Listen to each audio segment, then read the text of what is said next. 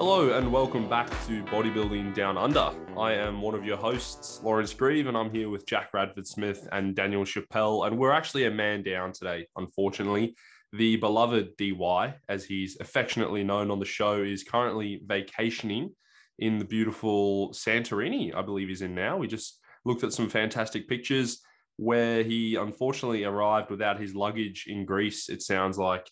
And we were just talking off air. It sounds like he's actually had a pretty rough last 24 hours. Alana had a bit of a back flare up, and DY, the genius that he is, left his laptop at the previous accommodation, so had to pay to get it back. And then they managed to get to the country that they were heading to sans luggage, which is obviously not ideal if you're trying to be on holiday.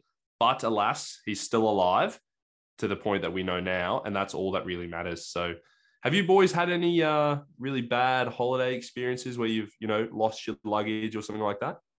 I think the worst thing for me is I lost my iPad, and that was just like at a random hostel where I was staying in Barcelona, I think, in Spain.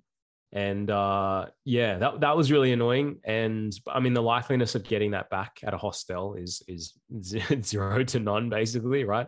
So I remember inquiring with the hotel to be like, can you guys get this? Like, can you go and look for it? And they're like, we don't even know what that is. If you're even staying here, the hotel doesn't exist. What are you talking about? No, I'm just kidding. But yeah, it was very, very, like, it was just impossible for me to get that back. So I kind of just accepted that I was never going to get that back. But I don't think I've ever fully lost my luggage before. Like, I kind of wonder, like, how does that just go missing? Like, just disappear off the face of the earth? Yeah. It's probably going, don't want to jinx yourself. Yeah, exactly. Yeah. Well, a bit extra shooters on the next trip.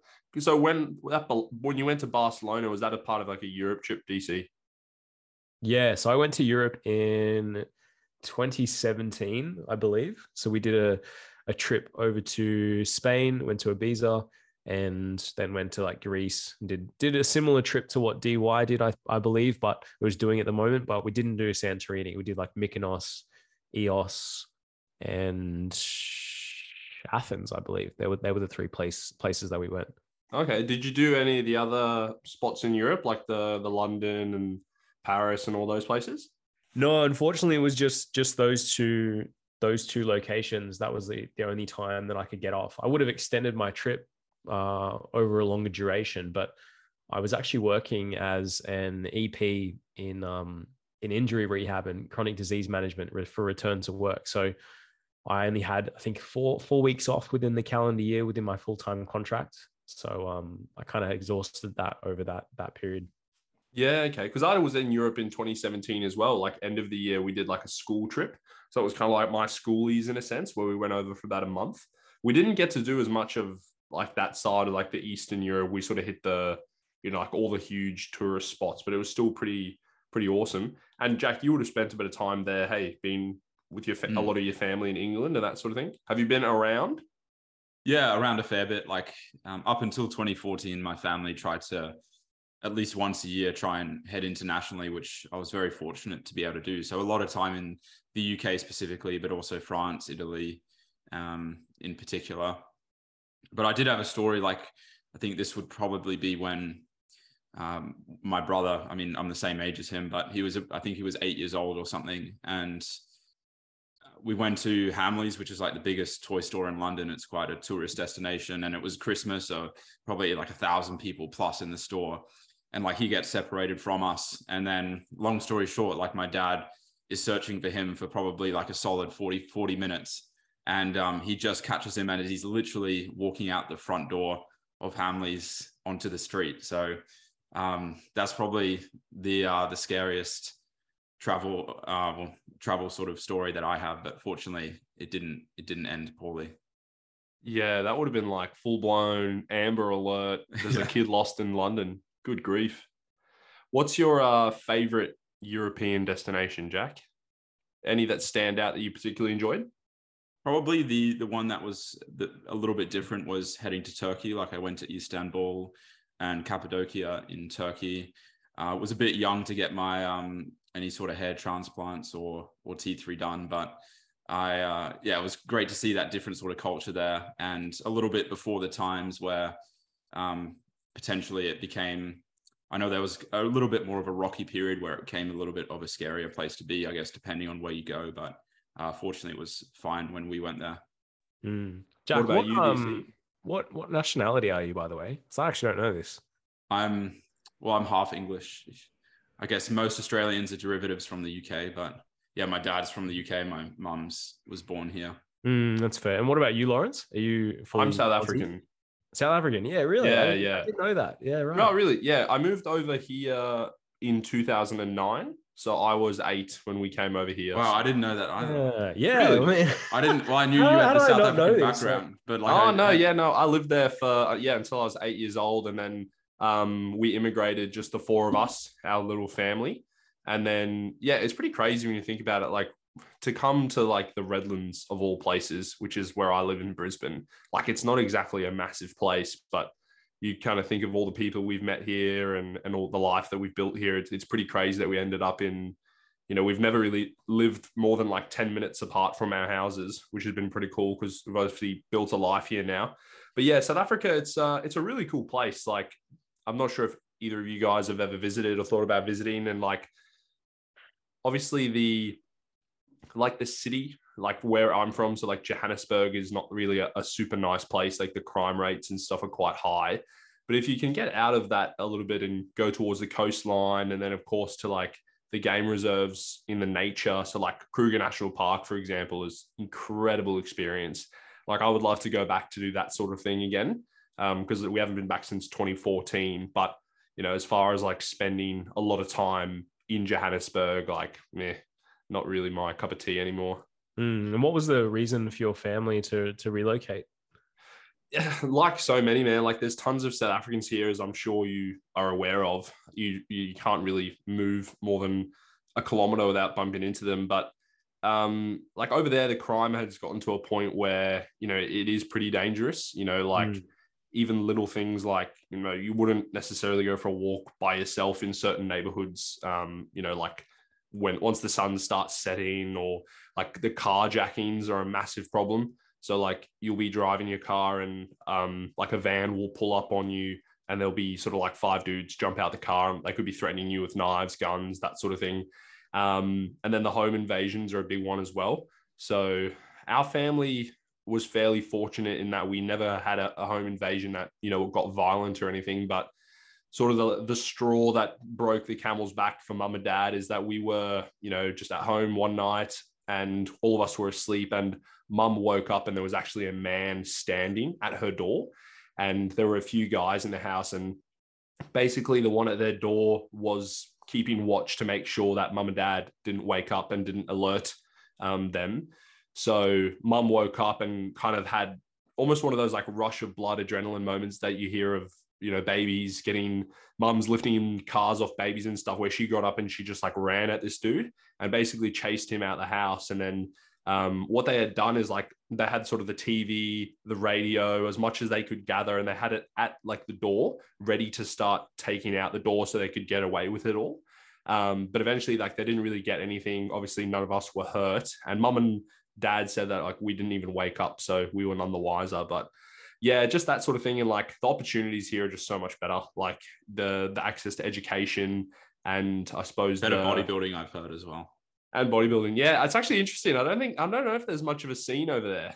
Like I've always that was going to be my next question, actually. Like, is there much of a bodybuilding scene over there? Yeah, I'm not sure. Like interestingly enough, my aunt got into bodybuilding in the last few years, and I'm not sure if she still does it anymore, but she had competed at like the Arnold's in South Africa, and she had done like sort of like figure fit body type thing. I'm not entirely sure what the exact category was, but yeah, she looked really good and she did quite well.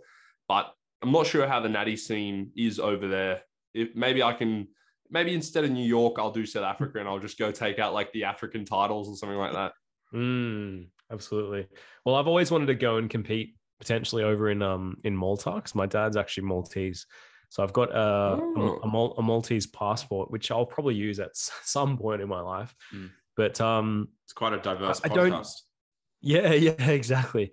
But they don't have any, INBA or ICN or anything like that over in Malta. I only think they've got IFBB Elite I think. So if I was going to do a show over there as a natty, jumping into, maybe a classic physique or something like that, just as a means of just kind of having a crack, I have no idea who I'd be up against, but it'd be pretty cool to compete, overseas in a different country for sure.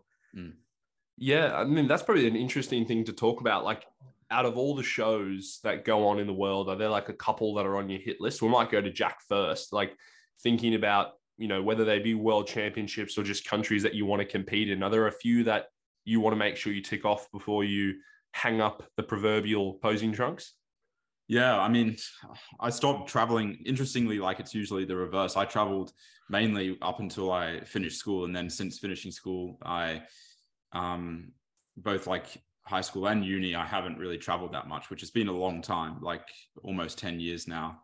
And that means like I haven't really traveled too much while bodybuilding. And I'd like to probably definitely head over to the US and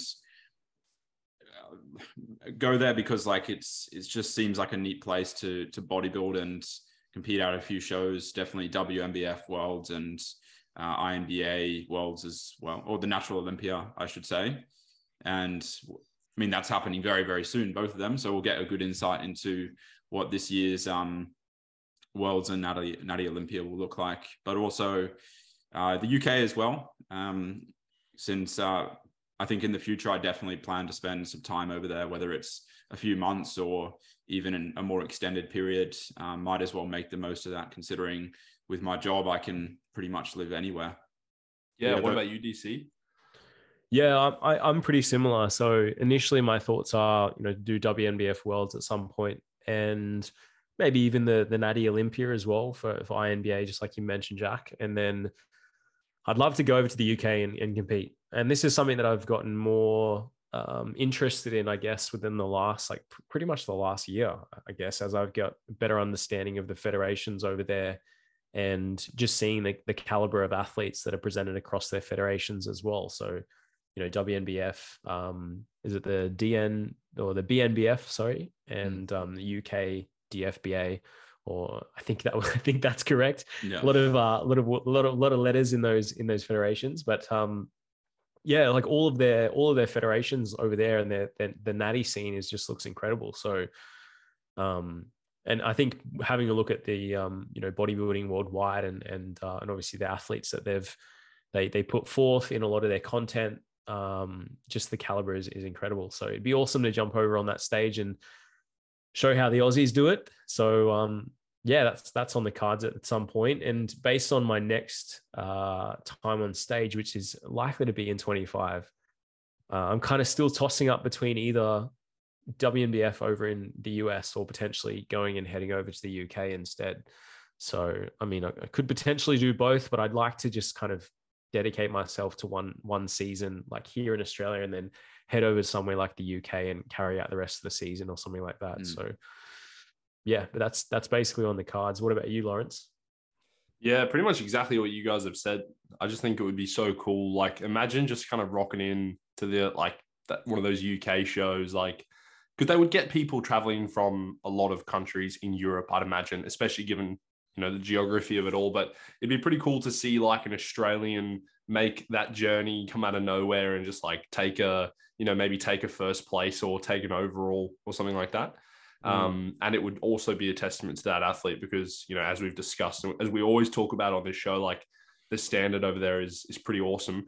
But yeah, it's interesting, like just thinking about planning for these world shows, especially when they involve a big amount of travel. Like, it's one thing if you're going interstate in Australia to get to the nationals, but when you're thinking about traveling overseas, we're needing to allow for probably at least a week of actually being in that country, maybe 5 days at the very minimum before you step on stage, so that you can ensure that everything is calming down from the flight. Like, I was talking to Thorburn the other day and just asking when he was heading over and stuff like that, and I think he's sort of given himself a pretty similar time frame, but it also extends out the season so far, and it's that balance of how long do you actually want to remain in a deficit. That would definitely be a very hard part, because there does get to a point in your season where the thought of dragging it on for another 4 weeks is quite tough. Hence, hence, if I do go compete in the US, like I brought it up before, but I might go there a bit earlier because I think being in that environment, in a fresh environment, will certainly help with those final stages. Yeah, absolutely. Yeah. And just like you said, like giving yourself a little bit of time in relation to the flight, and potentially like edema, depending on, how long your flight is. If it's a 16-hour flight over to the US, you might get quite bad jet lag from that. You certainly don't want that within a proximity to when you jump on stage. But then I guess other things as well, like differences in foods, potentially in terms of like nutritional tracking. You obviously use the USDA in terms of their database, because potentially different types of foods and preparation methods, etc. But and even just finding your grounding in relation to like, where's your hub? Where are you going to shop? What foods are you going to buy? Where's the gym you're going to train at? What's the commute like, etc., etc. So yeah, I think it is so important to give yourself some time when you do travel. And like you said, Jack, like you kind of want to immerse yourself within that bodybuilding culture in terms of like going a little bit earlier and getting excited about training in a new gym. And I think that excitement can definitely help in sort of propelling you forward when it comes to some of those weeks that are a little bit more like slogging it through. Even though you may be, let's say, eating up towards your show, like we all know that when you're in a depleted state, you're extremely low levels of body fat. It's hard regardless of what your calories are at. Even those little things like, spending that last couple of weeks there, just being able to get your steps done in a new environment where you're literally walking on like a street corner that you've never seen before, and you're getting to just see different people and a different environment. I think that'd be pretty cool. And I think, yeah, if you do have that luxury as an online coach where with a Wi-Fi signal, that's your only prerequisite for a place to work, a Wi-Fi signal in a gym, then I think that'd be an awesome idea, man. Yeah, just got 2 dogs at the moment, which is the limiting factor. Yes, exactly. 2 dogs and a mortgage. That's the ongoing Radford Smith joke. But yeah, I actually had to renew my passport today in hopefully preparations for some travel next year. And I know it lasts 10 years, but that initial payment, you're like, that's kind of gross to get that all done. But yeah, I had to get a emergency passport once because we went to Thailand in 2019, and I literally looked at my passport like 5 days prior and it had run out. So I needed to, I think it's a few extra $100 to get an emergency one, or fast tracked one, whatever. Yeah. And it's like one of those things where it's like, make sure you leave yourself time. But, if the number's right, if the payment's right, we can actually get it done quicker. It's just like, so you can actually make them fast, but it's just, you got to be paying the premium for it. DC, you were at the wedding last week, mate. How was that? Did you kick back a little bit? Did you have a few adult beverages, a few yummy snacks? Yeah, I did. Absolutely. So I was up in Cairns, I was up in Cairns for about 10 days recently. I flew back on Sunday, and I'm actually a little bit sick at the moment because someone next to me in the flight was sick. So the whole time I'm thinking, I'm going to get sick. And alas, here I am, sick with some sort of flu. It's definitely not the spicy cough or the Rona, but it's annoying regardless. But I had a really good mate of mine. I went to school with him. He was a couple of years ahead of me, and he had his wedding on Saturday. So it was up in Cairns in this beautiful place called Ellis Beach, which is near Palm Cove, which for anyone who's been up to Cairns, is just a really nice area. And yeah, day was a little bit more, heavy on a couple of bevies and a couple of, slices of pizza, etc. But hey, I'm in the off season right now, so I'm straight chilling. I can afford to have a few extra cows up the sleeve. So that is all good. Now, interestingly, like I started my mini cut actually on Monday, and because I was away for that, 10 days, 2 weeks, etc. Like I didn't weigh myself throughout the entirety of that time that I was away. And I was actually 2 kilos down by the time I came back.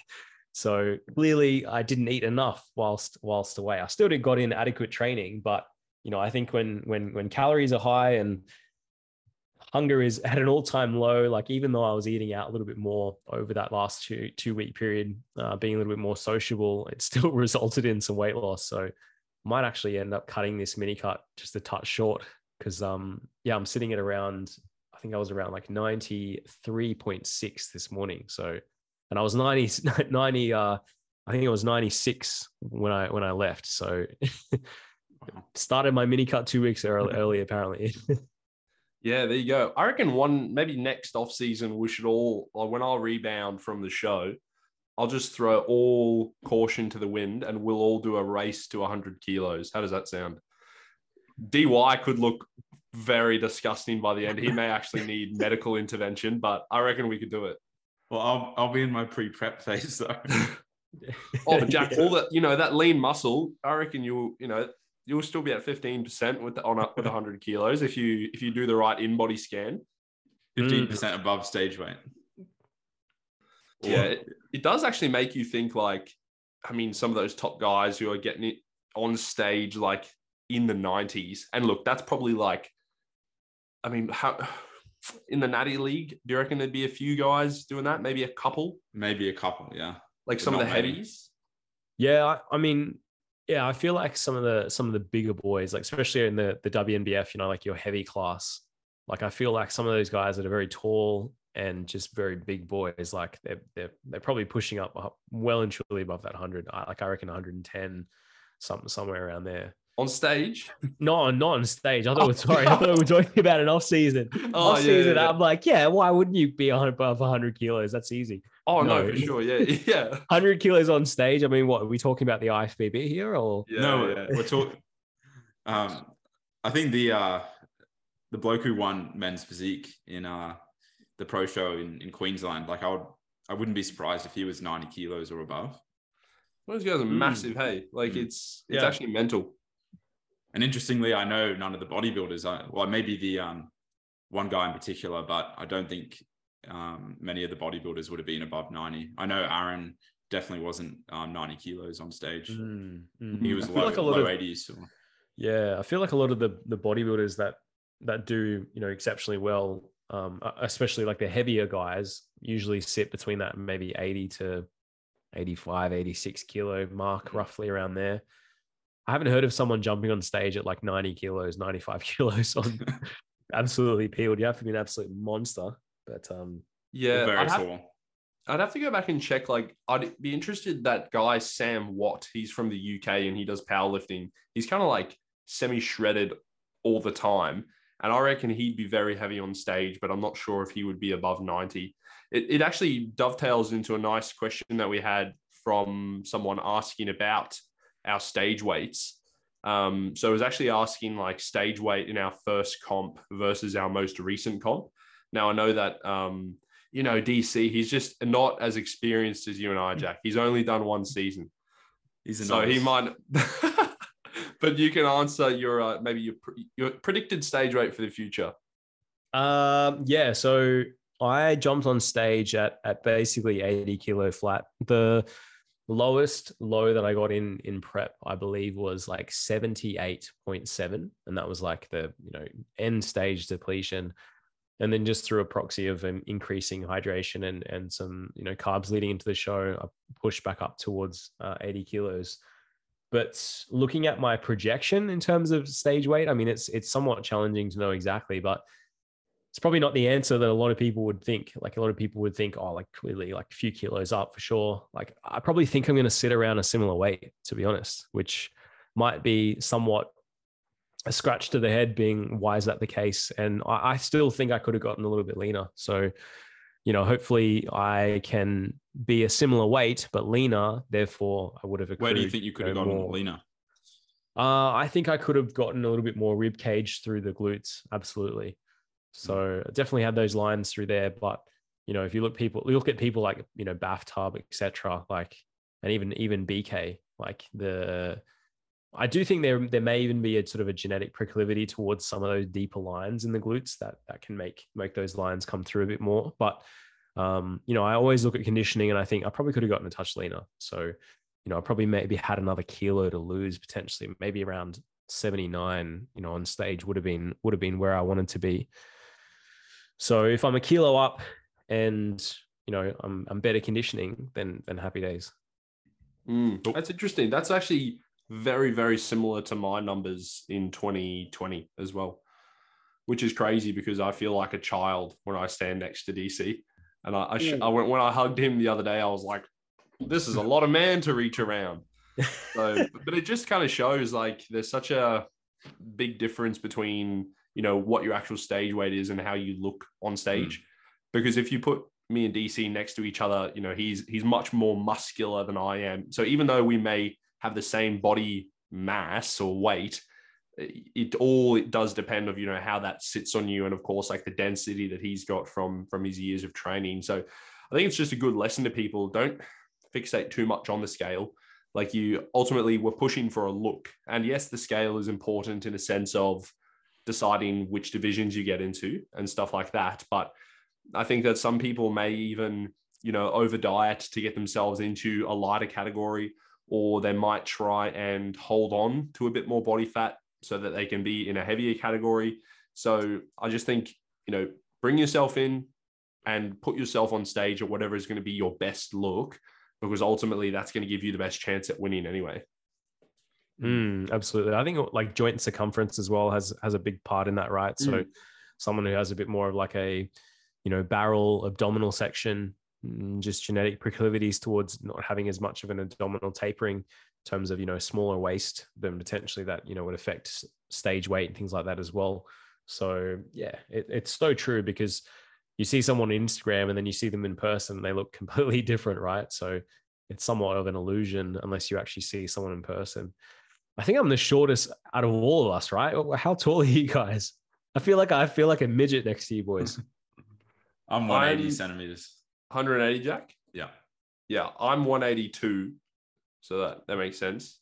Okay, so I'm not that short. I'm 178. So yeah, we are short kings. That's exactly right. Yeah. I disagree with that, by the way. There's so do I. Yeah, I mean, 6 foot is pretty tall in Australia for a male. That's what I was saying, and I think that maybe like 5'8", 5'7", and below. Because if you're like 5'11" or 5'10" and you walk past that person on the street, you're not thinking, oh, that man is especially short. Like you probably think they are about average height. I mean, what is the average height in Australia? It's like 5'10", 5'9", something. I'd say so. I would say so. Somewhere. Yeah, gotcha. So I'm above average then.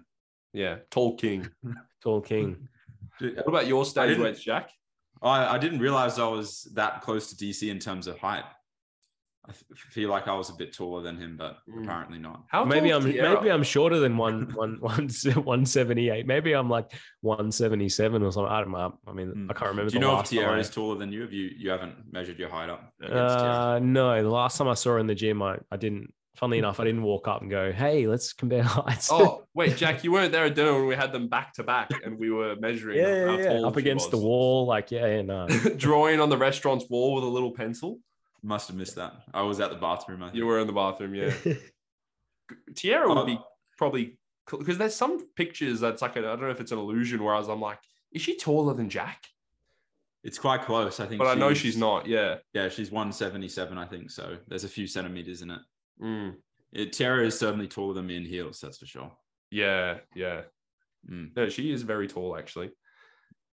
But that doesn't stop her from still squatting. I reckon like it's pretty impressive given her limb length that she's still squatting as much as she does.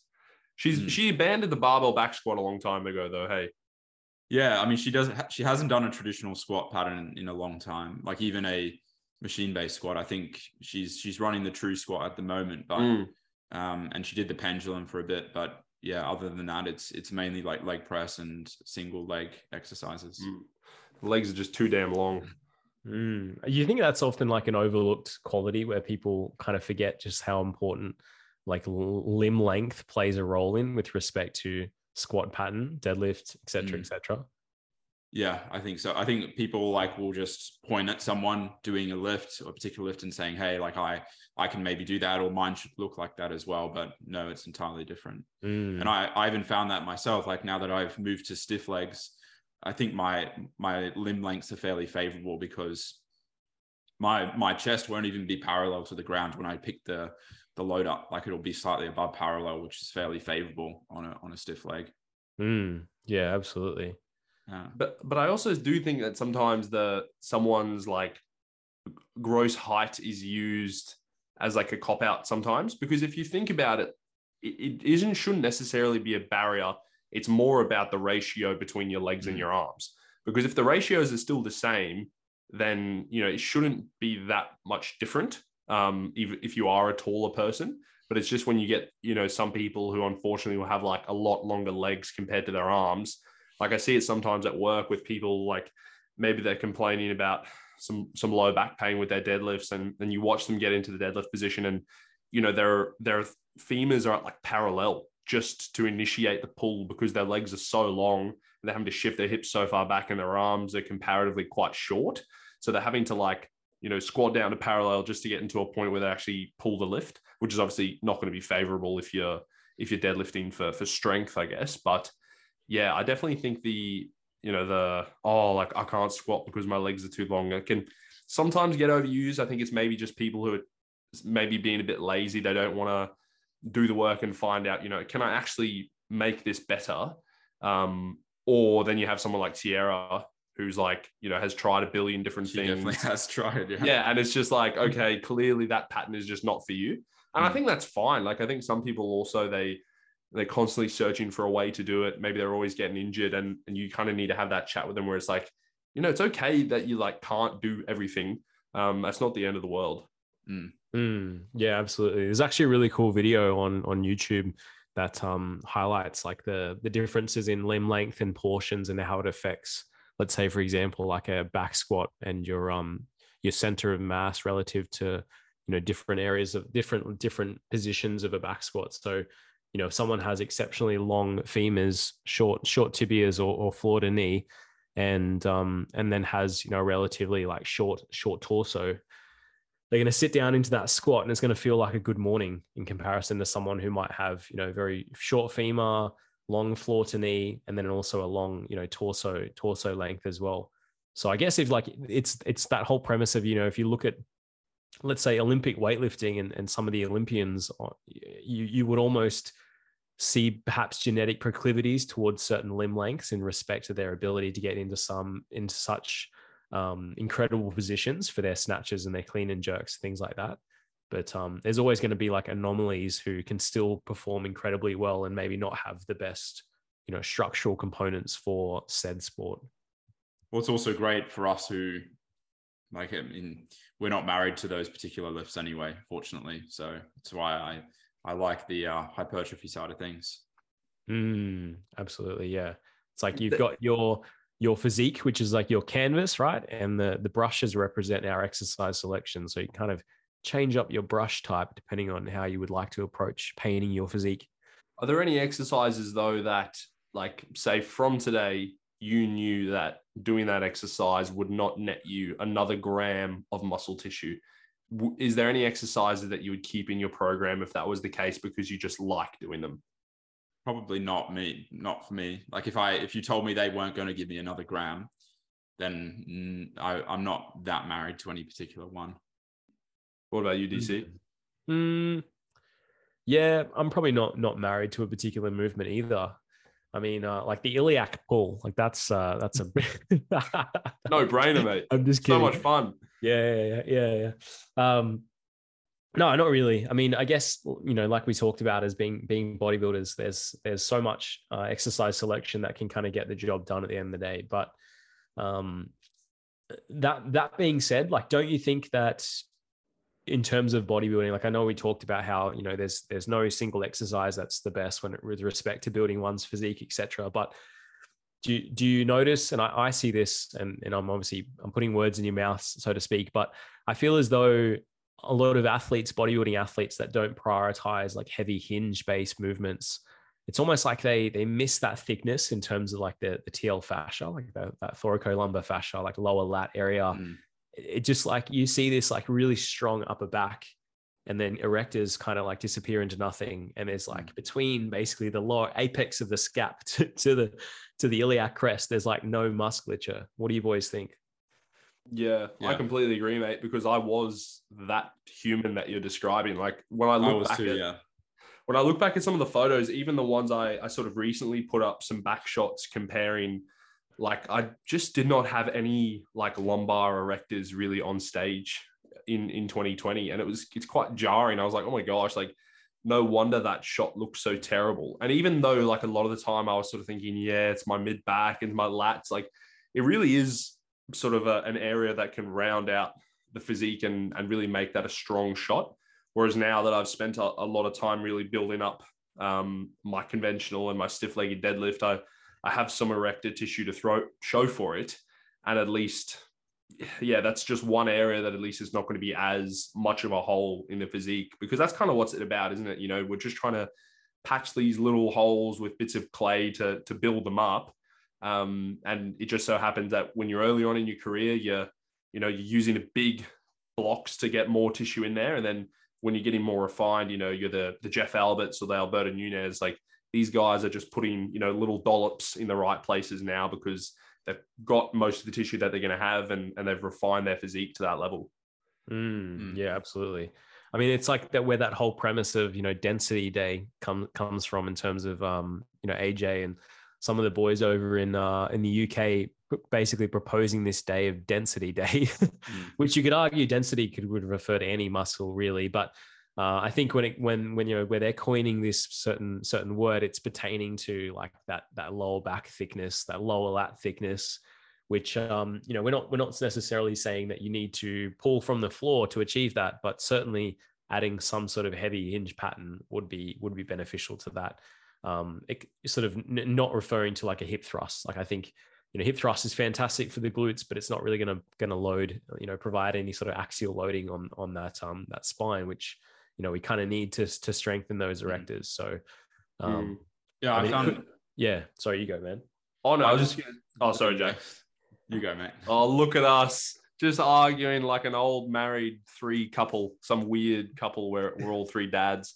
No, I was just going to say, AJ says it really well. Like you can just spot the people that don't bend over with something heavy in their hands, because in that lower erector and that back pose, like they just stand out because they're weaker in that pose. So I actually quite like that way that AJ just simplifies it down to simply bend over with something heavy in your hands, because that is ultimately what we see that build the actual density in those shots. I just find that it translates so well across to other movements as well. Like if you're, in your case, Lawrence, like if you're picking something up off the ground that's 200 plus kilos, like it's going to translate into other movements like a bent over row or a single arm row. And I've noticed that too, like it's almost been a bit of an exponential growth in terms of my pulling strength. And I would say potentially even my pulling strength is now my most favorable area, just because my RDL came up and then everything else kind of came up with that. Like since I've RDL 200 plus, like you pick up a barbell to row it and you're like, hey, this is kind of, I've lifted it almost like 1.5 times this. So it's a good feeling. Anyway, I got reminded when you said Alberto Nunez, like, did you guys see his story where he was listed as sleep in prep? No, I didn't see it. It was like a solid 7 to 8 plus hours of sleep every night at that stage of prep. Oh, which is definitely a wet dream for us in prep, that's for sure. Shit, that was probably like double what I was getting. Yeah, it's actually quite the opposite of a wet dream. I don't think any of us are doing that in prep. No. It's the last thing the body wants to think about. Yeah, absolutely. However, you may, considering you get 7 hours, 8 hours of sleep per night, who knows, right? Maybe your potential to have a higher libido may be there. Potentially not, considering your energy availability is so low. But yeah, man, 7, 8 hours, that's what I'm getting now at like ample body fat. I'd love for him to hopefully he hops on a podcast or talks on that topic soon, because I don't think he's touched on it too much. But I mean, maybe he will just say the generic things about sleep hygiene. Potentially there's a genetic proclivity to getting some better sleep. But I mean, my sort of anecdotal, which you guys laughed at previously, but going to bed, those people who go to bed a little bit later, I still think that's potentially like a hidden secret, which I'm going to no longer secret, but I'm going to try and exploit that. Because aren't you quite a early bedtime person in general though? Yeah, I will usually head to bed at 8:15 and usually I'll read in bed for a bit just because I enjoy reading, but I'm usually asleep about 9 p.m. Yeah, right. Okay. But then I wake up at 6, and I still get, what is that, like that's 9 hours of sleep a night. That's solid. Yeah. Yeah, right. I'm usually bed at probably around maybe 11 or even midnight. Wow. I've just kind of been a bit of, always a bit of a night owl, to be honest. But I still wake up at around, 7 each morning. So it's still like anywhere between 7 to 8 hours sleep for me. But I do find in prep that window of sleep gets gets earlier and earlier, Okay. right? So instead of going to bed that's the thing. That's the part I'm interested in. Like, what would have happened if you'd tried to like keep it at 11? Like, would you have just woken up at 4 still, or would you have woken up a bit later? Yeah, I'm not sure. I mean, I think maybe a component of me waking up earlier as well is the push for higher amount of steps. So if I'm just as busy within my day as it pertains to work, but now I've got a section, a certain amount of hours within my day to achieving set, step target, then I found benefit from doing that, a good chunk of it in the AM, like in the morning. So I'd say somewhat I felt the need to wake up early as a means to start my day and get certain things done before needing to get into check-ins and athlete work. So yeah, I mean, I don't know. I don't know if that would be more helpful for me, like going to bed later. I interestingly, like going to sleep and actually falling asleep was fine. I mean, I've never had issues falling asleep. It'd just be more so the frequent wake ups, if anything. Regardless of whether I had to go to the bathroom or not. Like sometimes I would just sort of wake up and I'd be half asleep, but I could tell I was a bit awake, and then I'd kind of drift back off again. And I think that, having a really good night's sleep means being out of it the whole night through and not having those sort of frequent wake ups based on, like sleep cycles, etc. But I mean, I was almost waking up to the point where I probably could have gotten up and just walked downstairs, whereas I think having a solid night's sleep, you need to be deep sleep, not the entire time, but obviously within your sleep cycles. I felt like my sleep was very like superficial. I could wake up at any point. I interestingly haven't actually struggled that much with sleep in prep, to be honest, but the last 2 preps that I've done have also been whilst I've been at uni. So I was absolutely smashed at the end of the day. Like I was literally falling in bed because, you're in prep, you're training, but then alongside that, I was working on assignments and I was studying, and yeah, like some of those days were mental. So I don't know if maybe now that I'm generally not as tired, I mean, yeah, still like at the end of a long day, I'm still pretty tired, but it'll be interesting to see how that is now, whether or not that has a bearing on my sleep the next time I go around. But yeah, it is an interesting one because like you almost wonder, like if you could have some superpower, like a bodybuilding superpower, whether it was like you never get injured, you always get like 8 hours of uninterrupted sleep every night, or like, you maximized your protein every single day and you had like perfect timing. Like, would those little 1%ers all add up? Like how much better would you progress if your sleep was like perfect every single night? It'd be an interesting thing to consider. I mean, I'd pick the note. If I could never have any niggles or injuries for the rest of my training career, I'd pick that. Just because it causes me the most mental grief out of everything. Yeah. I would pick it, but just for myself, mate, I've still got bills to pay and food to put on the table. I can't have the whole world doing that. If you guys could pick any superpower except immortality, what would you pick? If we could include the powers that a Jedi had, I'd pick that. I think teleportation would be pretty cool.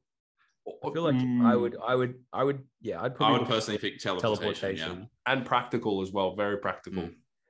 Wouldn't have to drive to the gym. Yeah. Except however, imagine how low your NEAT would be. That's true. Right? But you could like teleport and you could go get your steps on like, the French Riviera. That's true. So you'd find a way. You don't think in prep you'd be like on your treadmill walk and you'd be like, oh, I'm going to go outside, like get some nice fresh air, like walking down the road. You get tired. You're like, oh, just teleport to my destination. Yeah. Yeah, exactly. I mean, I'm not sure if I'd be bodybuilding still if I could teleport though. I think my perspective on life would change somewhat. Potentially. Or you could still bodybuild, but you could train at Rotherham every day. Just imagine how like efficient your training sets would be. You'd like, people put a new spin on like doing a superset where essentially you would finish the last repetition of another exercise and boom, immediately you're set up on the hack squat, ready to roll. Or I'm hack squatting at Venice Beach and then hack squatting at Rotherham. Exactly, yeah. Set 1, set 2. And on a really busy day, you're supersetting hacks with like a load of washing at home. Indeed. And just getting it all done. Exactly. Like puts a new spin on confusing the muscle, right? Actually, on that, did you ever listen to, you are an avid listener of 3DMJ's podcast, Hey DC? Yeah. I listen to their stuff. Yeah. Do you ever remember when like Brad Loomis would talk about his training and he had like this setup like in his house, and he would say like he'd like do a set and then he would like go cook dinner, put some washing out, maybe watch like an episode of a show, and then he'd come back and he'd like do another set. And he would just kind of like trickle his workout over the course of like 3 hours, even if he only had like a little bit of work to do. And he would just kind of like drip feed it into his day. I always found that like hilarious, the notion of doing that. Yeah, exactly right.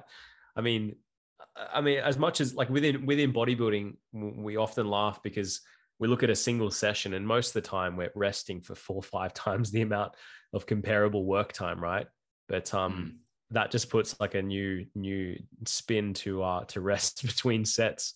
I don't feel like my sessions would be productive in the sense of like I would have that same degree of mental readiness and hype if I was to just simply walk away and start doing something else in my day. I feel like whilst I'm in a certain level of arousal and mood to train, I kind of need to capitalize on that at that point in time.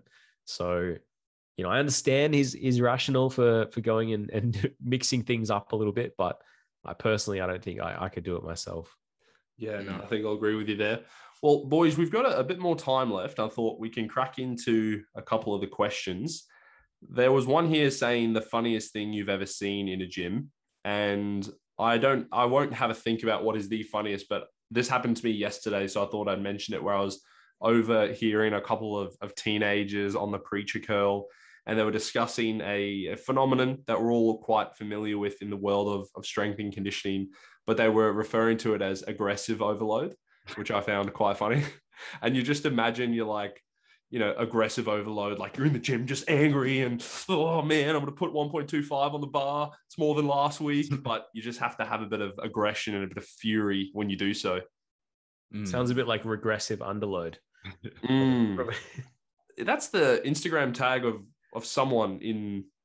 Yeah, I remember seeing that. Having a bit of I can't remember who it is. I think it's a lady. Yeah, something like that. I can't remember, but I remember having a bit of a chuckle at that.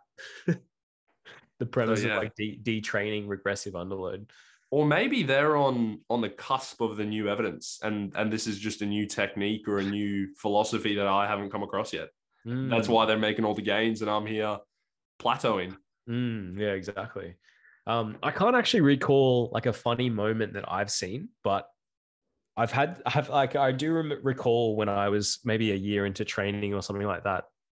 I was back squatting at my gym, and someone walked past me as I unracked the bar, and I just did my 2-3 step out, getting ready to hit my first rep, and someone brushed past me and like knocked the barbell to the side. So I kind of like staggered to the side of the rack and took a couple of steps to the left hand side. And then I went to go do my first repetition, but because I hadn't centered myself again, basically like the barbell hit the side of the safety rack, and it just flew me to one direction. And I didn't have the collars on, so the one side just flung off, and then the other side, obviously the counterweight just flung me to the other side, and I almost like flew across the room. And lucky I didn't injure myself, but I just remember being so like confused as to what the shit had just happened. Like, how the hell did that just happen? And obviously, of course, the sound, like the whole gym stops and everybody, it's like dead silence looking at you. And I'm looking around like, what the shit? And some guy came up to me and was like, oh, you're right, blah, blah, blah. And this is this. And I said like, what happened? Like, and so he said that he'd seen the whole thing and some guy knocked me, whatever. But apparently, like the guy who knocked me saw it, and he saw this whole thing unfold, and he just bailed. Like he literally just got his stuff and just walked straight out of the gym. Was obviously, incredibly embarrassed to potentially face me or, apologize or whatever. I mean, it was an accident anyway. But if when you were 110, so you're a bit intimidating at that point. Maybe I don't know. My next question was going to be, did you fight him? No, we But did. obviously not. That's devastating. Yeah, No, he picked the barbell up. We did not fight. No, but yeah, I remember like I wasn't really in an angry mood. I was just more so like, what the fuck just happened? Like I was more just confused, right? So, but yeah, but it would have been pretty funny to potentially spectate that for sure. I made a similar, not that your mistake wasn't really a mistake, but I did make a rookie error probably in my first couple of years of lifting where I was squatting over 100 kilos. So I had 2 plates on the bar each side, and I made that mistake where I took all the weight off one side and left all the weight on the other side, and yeah, completely flung the barbell out of the squat rack. So fortunately, no one was on that side because they would have been injured. I've done exactly that as well. And it landed like a foot from a woman who was sitting on like the seated calf raise. So yeah, she was safe, but not by much. Have you guys ever been pinned under like a barbell with like a bench press or anything like that? A few times, yeah. I've actually never been pinned under a barbell. Like very, very close. I remember when I went over to the US, this was like, oh God, quite a few years ago, but I went to visit my family over there, and I was training in a gym and I wasn't used to the height of like the barbell racks, etc. It was just maybe a touch too high for my lever length. And I remember getting myself in, a nice stable position with my feet, kind of tucking my feet underneath me, a bit more of like a powerlifting style bench. And the floor was a little bit slippery. So as I went to unrack the bar and sort of press it back up, my foot slipped and I slipped out from underneath me and I lost my sort of bearings, and the barbell kind of got stuck. It was like moving very, very slowly. And I remember thinking like, this is me, I'm done for. I'm potentially not getting this up. And this guy ran across the gym and he must have just was watching me and saw it, and he ripped the barbell off me. And so I do think back and I go, maybe I could have got that weight up. Like I was in the grind, but he ripped it off me at the time. So technically I didn't get pinned under it, but it could have been, flashing lights and blackout at that point. Yeah, one of my clients who'll probably listen to this, he actually sent me one of his, because I regularly ask for lifting videos in their check-in, and he sent me the video this week of this guy doing his best attempt to spot my client, and then from like rep 4 onwards of like a 10 rep set, he just grabs the bar and basically just helps him up and down every rep. Which, man, that sort of stuff just infuriates me. Yeah, I remember that video you put on your story where a dude like beelined across the gym to like help you get the last one, and you were like, I think you said like, I didn't need your help. So like, that's just so brutal. I was pretty in the moment at that point. I think wasn't too concerned about his feelings at that point. Absolutely. I definitely think like spotting someone is somewhat of a skill, right? Because you kind of need to know like the rep cadence, like how well that barbell is moving or how fast it's moving to determine sort of their proximity to fatigue / failure.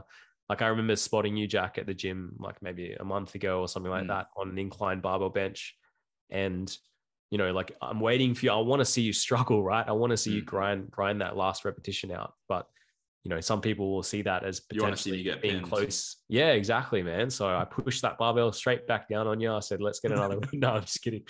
But yeah. I feel like it's somewhat of a skill, right? Learning how to spot someone.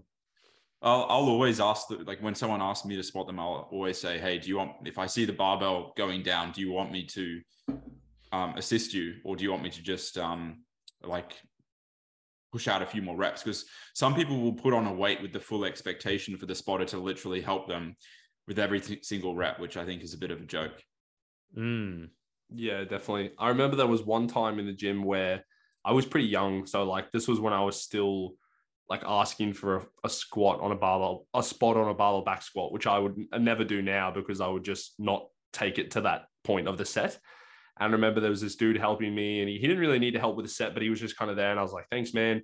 And I said to him, let me know if you need a spot, sort of like, trying to be nice. You gave me a spot. If you need anything, let me know.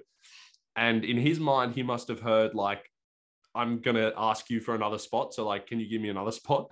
So I then subsequently start to set up to deadlift, and I'm like about to do my set, and he comes up to me and he's like, so how do you want me to do this? Like, he's wondering, like, how does this kid want me to spot him on a deadlift?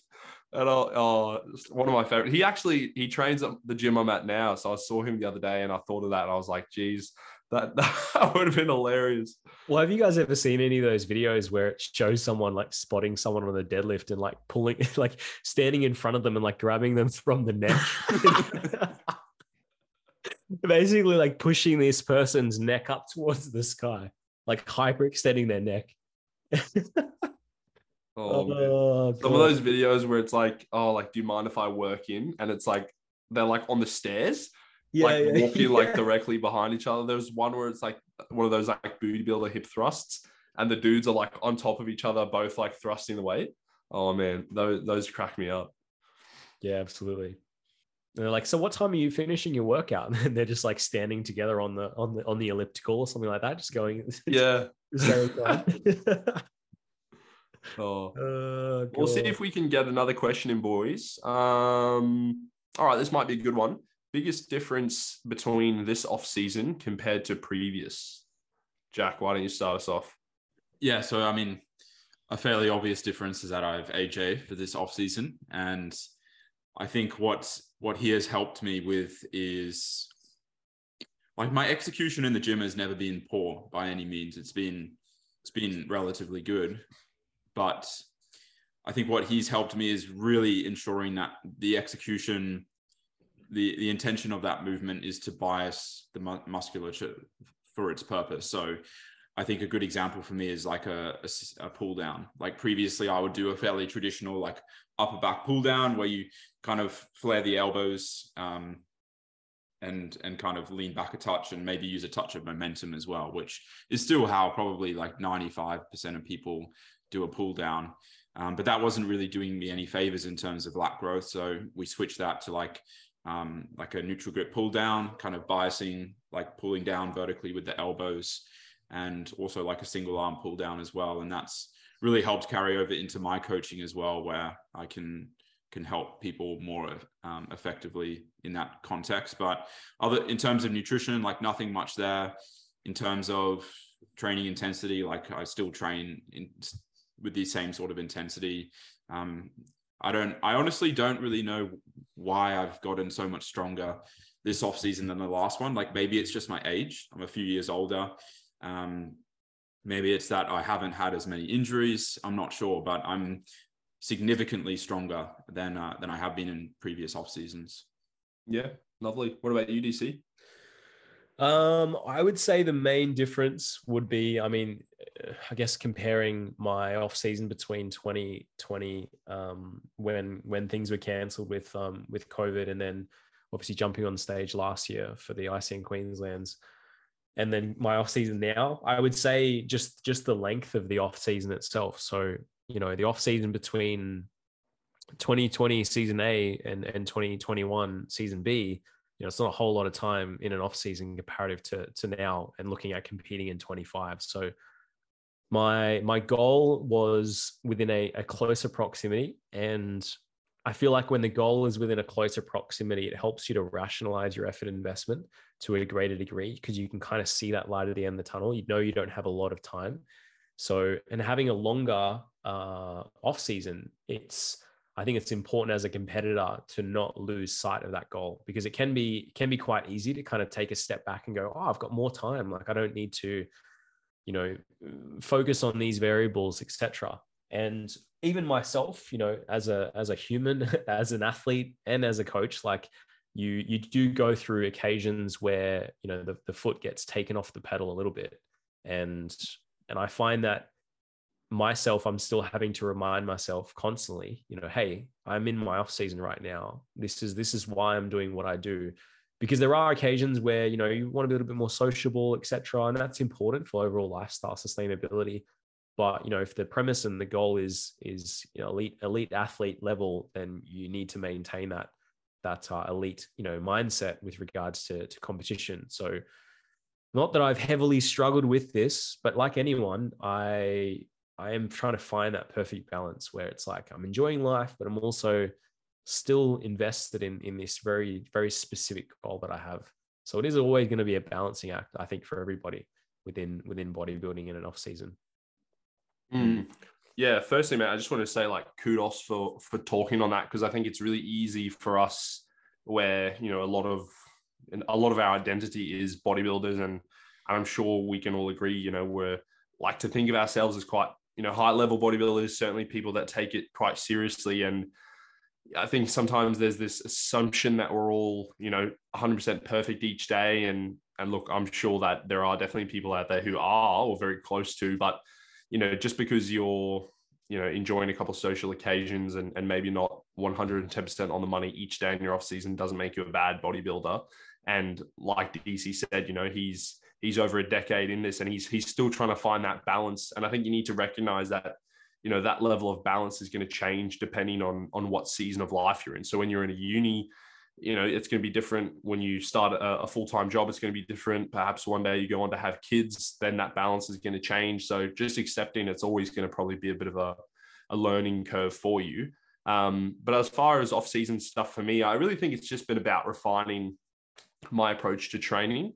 I think that definitely through now, you know, me having a bit more collaborative role with Joey, I think we've been able to really make the training programs a lot more sort of sophisticated and intelligent to really suit my needs. And I think that's probably reflected well in my physique. And I think also just being able to push my sessions a lot more. I think that was something I always reflected on when I trained with Jack, is like, you know, I actually probably wasn't training as hard as I thought I was.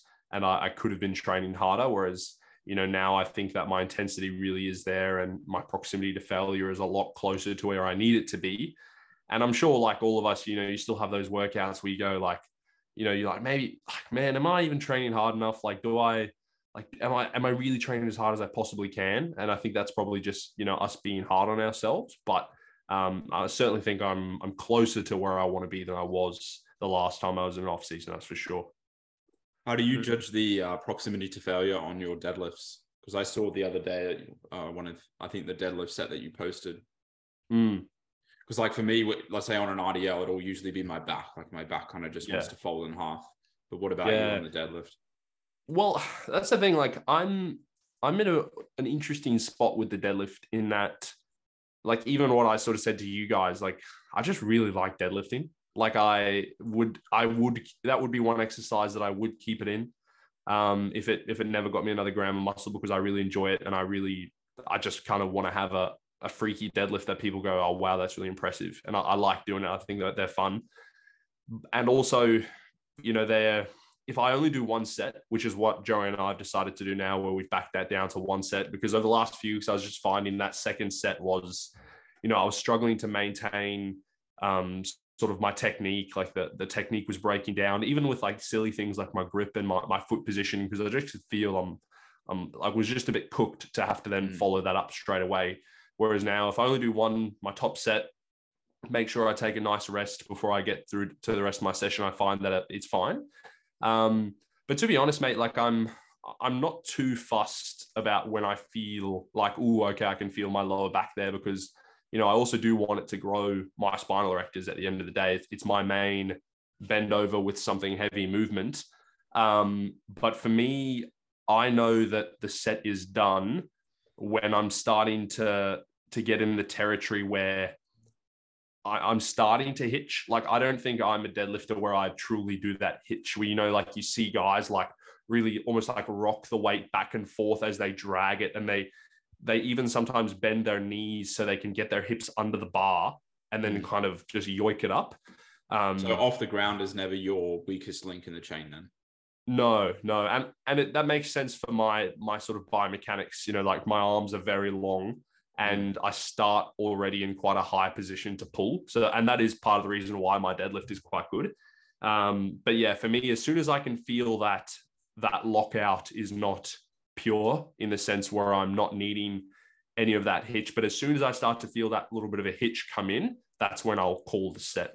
But even those deadlifts, like, I think I'm getting pretty good now at knowing where my limits are, to where I'm never worried about a rep. I'm never worried that a rep is going to be risky or not, because I just know kind of where I stand with them. And I feel like, especially that lift compared to where I was a few years ago, when AJ actually messaged me and said, like, dude, you could literally probably do 20 kilos heavier than this. And he was right. So I think that's a lift that's definitely come a long way. Do you think you'll hit 5 plates again? Yeah, definitely. Yeah. I reckon I'm probably going to end up hitting it in the next couple of weeks, I dare say. I just had to, it was a bit of a check back with reality, because the last time I hit the 5 plates, looking back, I realized how whippy that bar at Mount Gravatt was. Whereas the ones that I'm deadlifting with now, they're still deadlift bars, so they've got a nice amount of flex, but they're not as bendy as those other ones. But I'm going for 217.5 tomorrow. So if I get that for 7, then the following week I'll probably have a go with 220 in the taper, which will be fun. Nice. Yeah, I've noticed it's my first time using a deadlift bar off the floor and at rigs, and it does make a big difference. It just feels so much more comfortable to pull with. Massive. Like, and that's the thing, like at Club Lime, like with those Alpha Fit bars, like they're stiff as a board. And I'm just, it just feels terrible. Like you're putting yourself in such a hard position to make the pull. And then you're limiting, because you think about, you're actually then limiting what you can move in all the rest of the range, purely because the couple inches that you need to get it off the floor is so difficult. So I think it is something to be maybe considering of if you're fortunate enough, and if your time and your finances allow you to train at multiple gyms, like consider placing your deadlifts or your big hip hinges on days where you're at gym with better bars, because it really is a big factor. buy a deadlift bar for the gym. Yeah. Well, I had a powerlifting friend that brought his deadlift bar to our gym, and it was beautiful. And that's when I was deadlifting at Lime quite regularly. And one day I saw these kids, and I don't know what they were doing. Maybe DC's sports science background can tell me, but they were deadlifting.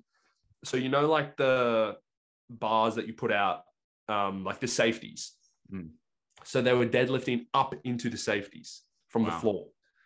And I don't know if they were trying to do some sort of like isometric or like pulling up, like to enhance their pulling power. But like they were literally just smashing this bar up into the safeties. And I went over and I was like, oh, hey, fellas, like, just so you're aware, like one of the boys from the gym has actually kindly left this bar at the gym for us to use. So like, let's maybe not obliterate it on the safety bars, doing something that like we probably shouldn't be doing. Like maybe just use one of the crappy bars for that. And then, yeah, he took it home the next week, but I can't blame him. I would have done the same. Did you tell him about it? Is that how he found out? No. One of the other boys, I think, actually filmed it and sent it to him. And he saw that and he was like, okay, that bar's coming with me. Because I mean, those bars aren't cheap, man. Like, not cheap at all. So yeah, that's all right. Oh, well, boys, anything to add? No, that's it from me. All good? All good. Beautiful. Well, that's quite a good discussion, lads, even though we were shouldering the load of 4 podcasters because we were a man down. We might actually find that if this episode does really well and is just smashing the charts, we might not need DY at all. So that's, I guess, just a bit of a warning, DY. This is your test. Are you of any real value, or can me, Jack, and DC get the job done on our own? We'll wait and see. Well, some might say that he forgot his laptop on purpose, so he wouldn't have to podcast today. Yeah, that's a great point. Didn't he say he was going to jump in on the podcast if you had the chance? Yeah, I heard that. No, I'm just throwing shade. Oh, well, it's always good to chat, lads. And dear listener, if you enjoyed today's discussion, there's a few things you can do to help us out. So the first of which is to take a screenshot. You can tag Jack, DC, hell, even tag DY as well, even though he's not here. Tag myself and you can throw it up on Instagram. You can always also tag our page, Bodybuilding Down Under, which is growing nicely. And if you've got a few minutes up your sleeve, just jump over to Spotify or Apple or both and leave us a 5-star review and a written review on Apple if you're feeling very kind. We love making this, so we really enjoy all the support we're getting. And thank you to all those that continue to tune in. This has been Bodybuilding Down Under, and we'll catch you next week.